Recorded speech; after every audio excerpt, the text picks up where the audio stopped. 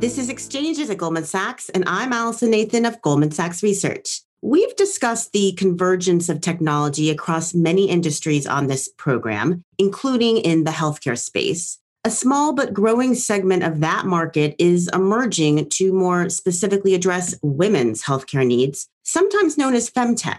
Today, I'm delighted to be joined by three leading voices in this industry: Peter Ketchkametti, co-founder and CEO of Chiron Medical, a machine learning company that's helping radiologists detect early signs of breast cancer; Ann Roberts, Chief People Officer of Flow Health, which is an AI-driven women's health app that supports girls and women at every stage of their reproductive cycle; and Leah Von Bitter, co-founder and CEO of Ava, a digital women's health company with a wearable device and an app to advance women's reproductive health. I'm also joined by Antonia Riera, who advises clients in the tech, media, and telecom group within our investment banking division. Peter, Ann, Leah, and Antonia, a big welcome to all of you, and great to have you on the program.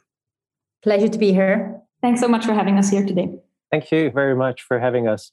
As I mentioned, each of you help to lead companies that are using technology to advance the global healthcare system with a particular focus on women.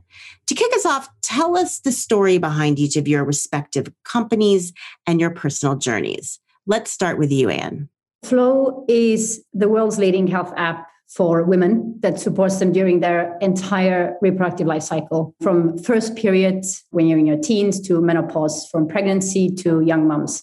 And our vision is to significantly improve the health and well-being of every woman, every girl, and person who menstruates in the world. We have over 190 million users, 1.4 million premium subscribers. We support women during their entire reproductive lives through providing curated cycle and ovulation tracking, personalized health insights, expert tips, and a private community and a safe space for women to share their questions and concerns.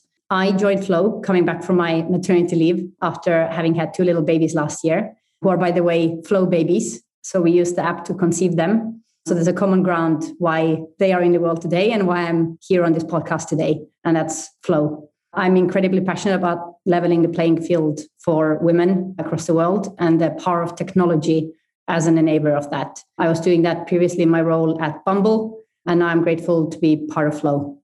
This is Leah. So we started Ava around 7 years ago, and I have co-founders, and at that point, they were trying to get pregnant.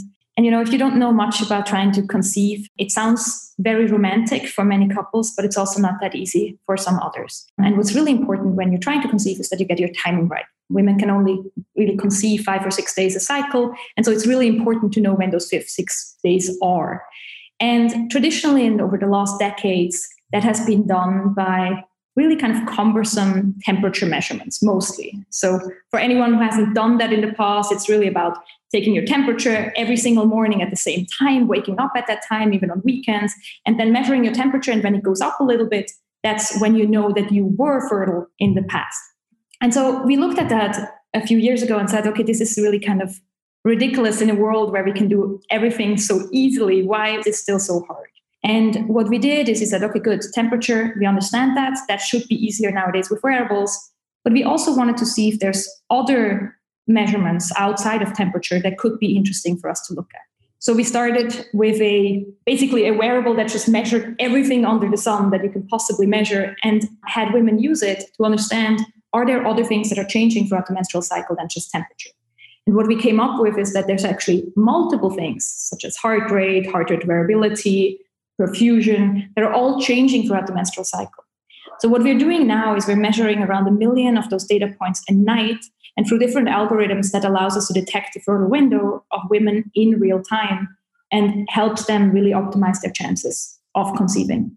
And that's how really we started in the fertility world. And now we have, after a couple of years, realized that this technology has tremendous potential also in other spaces within women's health. So we're looking very closely at contraception, at menopause, and the pregnancy. Peter, tell us about your company. At Chiron, we're using AI to help diagnose cancer better. We believe that cancer is primarily a problem and a complicated disease to work with because we don't know enough about it. We don't know enough about it in general, but primarily we don't know enough about it at the time of diagnosis or even tracking or follow-up. We believe it's very much lending itself to be an AI solvable problem. So we're really using AI to help primarily radiologists diagnosing and tracking cancer well. We're very much focused on breast cancer screening. And we're focused on breast cancer screening because that's one of the largest sort of cancer diagnosis problems, the largest scale cancer diagnosis problem across the globe, and also probably the most successful screening program across the globe. And many people may not know that it's kind of at peril in most countries. Sustainability is quite a big issue. Quality is quite a big issue. And we believe that AI can hold all of that. Although your companies are all attacking different issues, women are at the center of the mission. Do you consider your companies part of the femtech space? How do you define femtech, and why does it need a separate designation? Maybe, Leah, you can start. So the advantage of being kind of an old startup with our 7 years is that we've been actually there when this term was coined. So we remember the space before and after. And here's the good things about getting us a name like femtech. It's suddenly there were analyst reports on the space. There's this podcast that is around the space, right? So giving the space a name has really helped in terms of attention, also in terms of investor attention. So that has really helped the space. I have to say, after a couple of years now, I have this love-hate relationship with the term. And again, I think it's good to give a space a name overall, but we really consider ourselves a healthcare company. And putting us under the term of femtech is sometimes putting the wrong label on what we do. We are healthcare, we run clinical trials, we are regulated, and all of those things which are typically not the case in the pure tech world. So I think we're still trying to figure out what term works for a company that is working for women, but really in the healthcare space. This is Anne. To me, femtech refers to technology, the tech being developed in service of women's health, from periods to pregnancy to menopause. So we at Flow Health think that we're firmly in the middle of the femtech space. The products in the space serve different needs and purposes, including, fertility solutions, period tracking, pregnancy, nursing care, women's sexual wellness, and reproductive system healthcare. I think the division between medical and lifestyle products in femtech is somewhat artificial. It's not either or for us, it's both.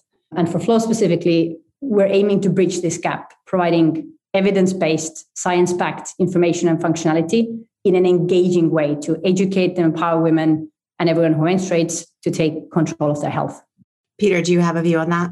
Yeah, so in our specific space, cancer, it's quite easy and clear to see that since cancer is the disease of the genes, and also cancer is very much localized anatomically, it's extremely important to tackle it for various anatomical parts. So there are elements of cancer diagnosis and detection that are very much falling into the femtech area.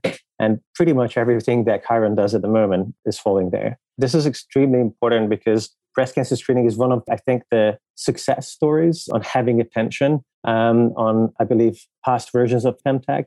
But also, as I said, it's very much under stress and peril. So having that attention, I think, to something that finally they can be proud of, I think, in healthcare in general, I think that is extremely important to safeguard. And I think having a category can potentially help. We also very much see ourselves as a healthcare company for sure, but we're very proud that we can focus on breast cancer screening.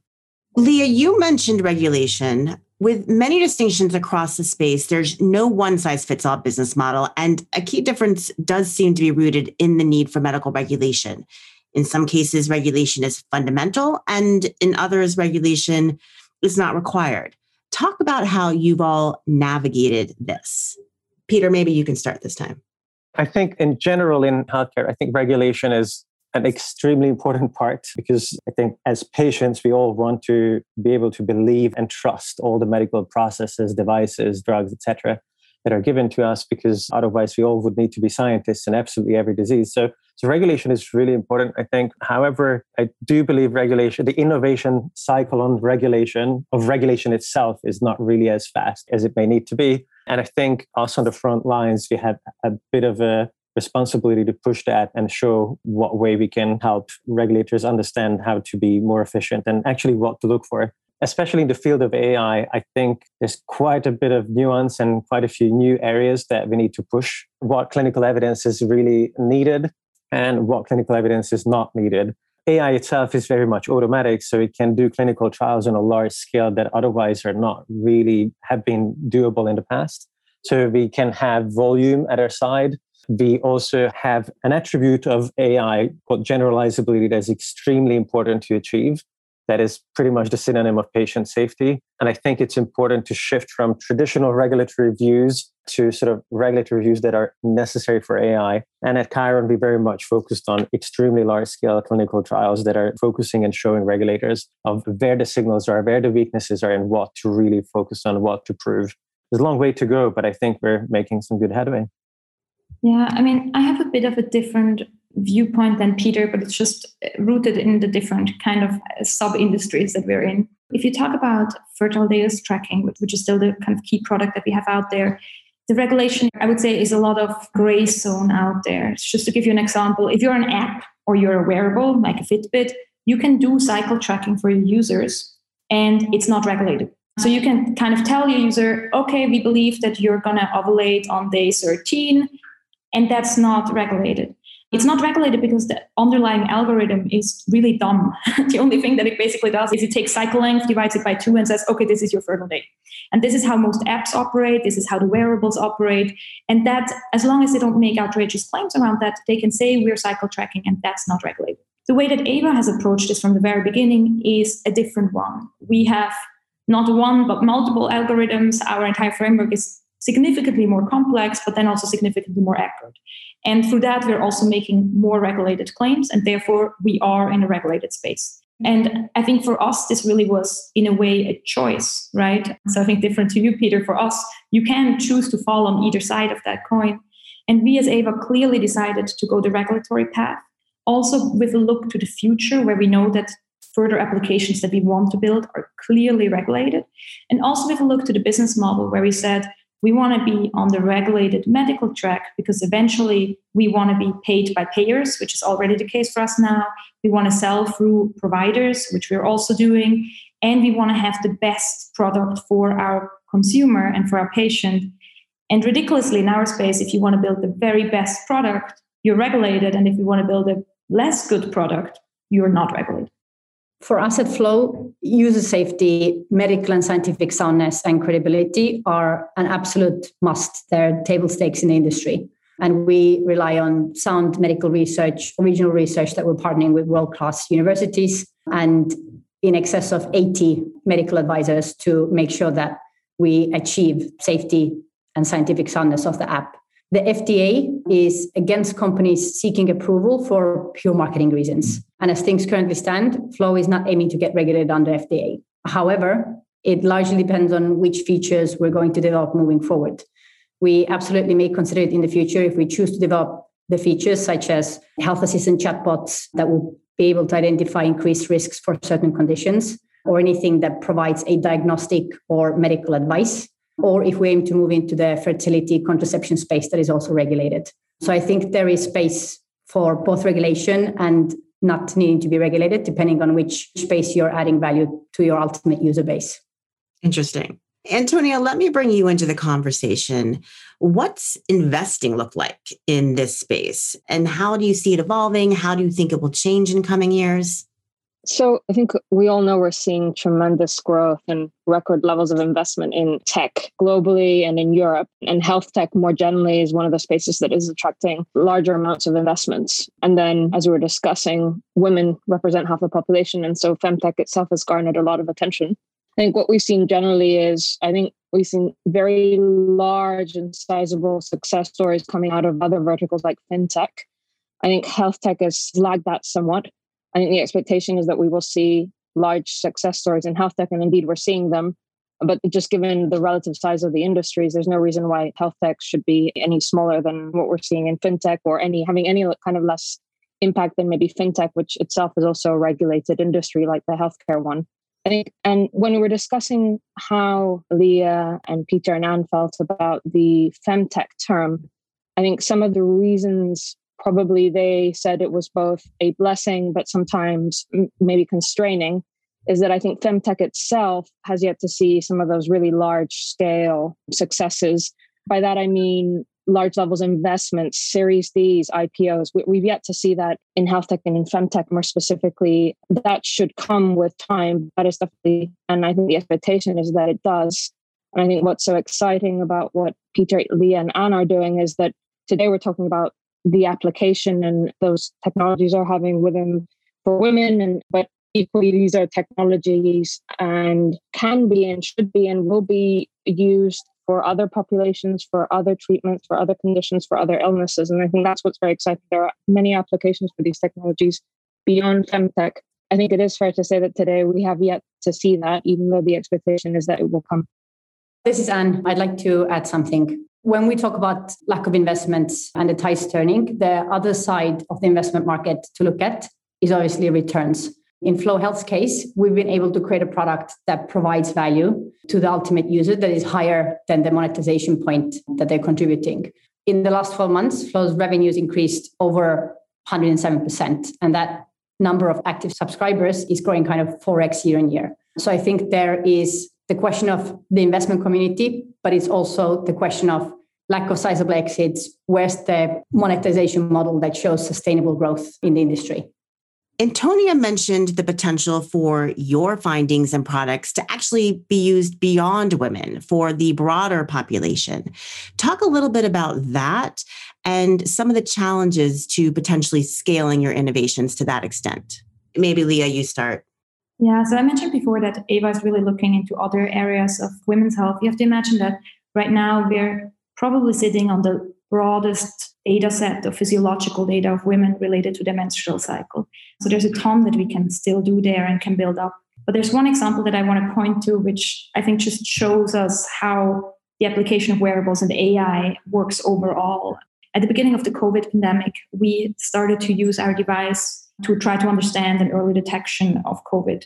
And we've actually started building an algorithm. We are now in a large-scale trial with 20,000 people in the Netherlands to validate our algorithm to early detect COVID.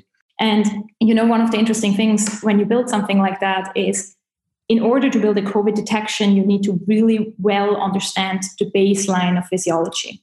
And the baseline of physiology is really, really complex for women. So what we've seen is other wearables running into this and basically detecting COVID for women every single month, because they didn't understand the baseline. So they just assumed every time temperature goes up, they probably have COVID. And that is not the case. There's a natural fluctuation that comes because of hormonal changes. And understanding this baseline physiology as we do in detail allows us now to build other medical applications on top of that for women where we use the physiology and the insights that we have. So it's an example that really points towards the fact that having this broad database now allows us to really use wearables for any kind of medical application. Eva wants to really stay in the women's health field. We worked on COVID because it was, as you all know, a pressing issue, but it just points to the fact that there's so much we can still do with the technology. Anne, do you have a view on this? Yes, I would 100% echo what was just said. So health, if we think about health, femtech, menstrual health in particular, it isn't the sexiest topic. Femtech is still perceived to be niche, not only by investment markets, but also the total addressable market, which is by definition half the world's population on the planet directly and the other half indirectly. So people feel more inclined to look into tracking apps or tracking hardware products only if they feel they have a medical or health problem. They're not thinking about the benefits of tracking their cycle or female well-being for everyday well-being, feeling empowered, better understanding how to biohack their cycles because they haven't had the first-hand experience. So at Flow in-app, we're seeing that once they break through the barrier and they download the app, the user value is immediately visible through retention and repeat subscriptions. So for us, we're really focused on spreading awareness and education of the cycle tracking so that we can grow the market to its full addressable potential. Peter. At Chiron, we're very much focusing on cancer as a whole. We're going through different sub-cancer types. We believe we have very much solved almost all the problems, or can solve almost all the problems in breast cancer screening. We have some of the largest studies, and many people don't know this is one of the hardest problems, to the point that Actually, 2 radiologists have to look at every single scan. Normally, it's 1 almost everywhere else. This is the one where it needs 2. So it's one of the hardest problems. Working off of that, we believe that we can expand quite a bit further to the other cancer areas, and we have early successes on that. And so that's the extremely exciting future, I think, looking forward. We're really aiming to make cancer much less of a scary disease than previously has been. That's for all anatomical parts, for all genders, longer term, but very much, I think, off of the platform of breast cancer screening. I would say on the topic of what are the barriers, I think one of the biggest barriers is when someone does something really, really large scale and long term, like really, which is fundamentally the case in deep tech, it's actually really hard to find the growth capital for, and generally the capital to fund that. I believe that has been one of the concerns in the past. I think that's probably less so the issue currently, which is great. And I think now with the advent and with sort of like the clinical evidence that's coming to AI by some of the key players, I think we're getting actually the demand where now it's getting the growth capital to fund the extent of the need that is coming to us is going to be the next wave of complexity. These are high quality problems, though, I think, at this stage, which is very welcome, I think. Lastly, let me ask all of you how you're thinking about the next stages for your companies. And maybe we can start with you. So next stage, as I said, for us at Flow is really being able to reach a wider total addressable market, and also looking at how we can involve, for example, the other half of the world in the journey. Because if you think about everything with female health, it's historically been a taboo subject. It's seen as being a female thing. And if we look at our strongest performing segments in the user engagement, that is, trying to conceive, becoming a mom to be, becoming a real mom, there's a real appetite and really amazing stories from our users, from the partners in how they engage with the content, how they want to be part of the conversation, and how do we really make it a joint experience as opposed to them and us situation. Leah, how about you? Yeah, for us, we are a deeply mission-driven organization, and we are in the space because we want to make a difference for women. And I think our future will be guided by that. We want to continue to empower women with the tools that we have, and those tools being massive and large data sets, a medical wearable, and a good understanding of AI and algorithms. And with that, we want to build continuously. We want to build applications that will make women's lives better and easier and healthier. And as I mentioned before, we are looking at the contraceptive space, we're looking at the pregnancy space, we're looking at the menopause space. That's really where we want to make a difference. And there's still quite a bit to do there, so I'm not going to venture further than that, but we really hope that we can bring more products to market. And Peter? I see that we're in a very exciting time point where I think COVID has taught us that bringing tech into healthcare is actually a really good idea and doable.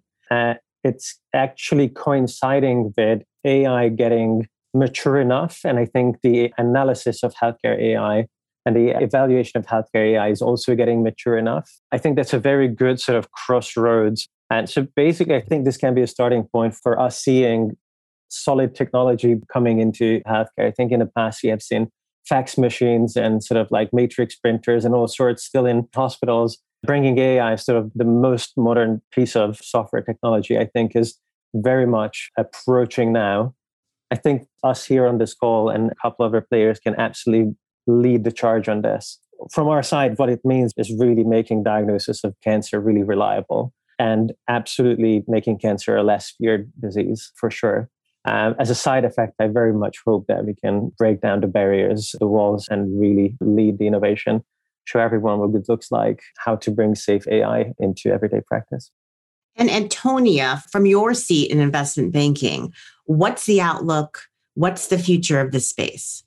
So I think prior to COVID, there was long-term, everyone saw a clear need for greater application of technology and digitization of healthcare more broadly, in particular, given the increasing health costs that we're going to see over time with an aging population, potential constraints from governments and ability to spend on healthcare. So I think the long-term trend was there. I think there just wasn't that catalyst or impetus necessarily for investors today to invest in these technologies. They didn't necessarily see that catalyst in adoptions of certain technologies and digital tools in healthcare today. And starting with the practitioners themselves, and sometimes allergy from medical practitioners themselves, and doing things differently to the way they've been attending patients and giving care over the past decades. I mean, that was a big hurdle in and of itself. I think with COVID, what we've seen is medical practitioners and governments just needing to give treatment differently, needing to use digital and technology. And I'm speaking in a much broader sense than what they'd had to previously. And it's worked very effectively. And I think that's been a real eye-opener and a catalyst for change, both the medical practitioner level, but also at the government level in terms of regulations and working hand in hand with companies like the ones we have on the podcast today and driving that charge and change. Thanks so much to all of you for joining us and for all of the amazing work you're doing that has so much promise. Thank you so much for having us. Thank you. Thank you. That concludes this episode of Exchanges at Goldman Sachs. Thanks for listening. And if you enjoyed the show, we hope you subscribe on Apple Podcasts and leave a rating and comment. This podcast was recorded on Friday, July 16th, 2021.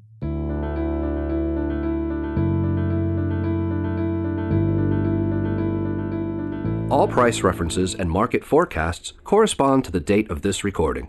This podcast should not be copied, distributed, published, or reproduced in whole or in part.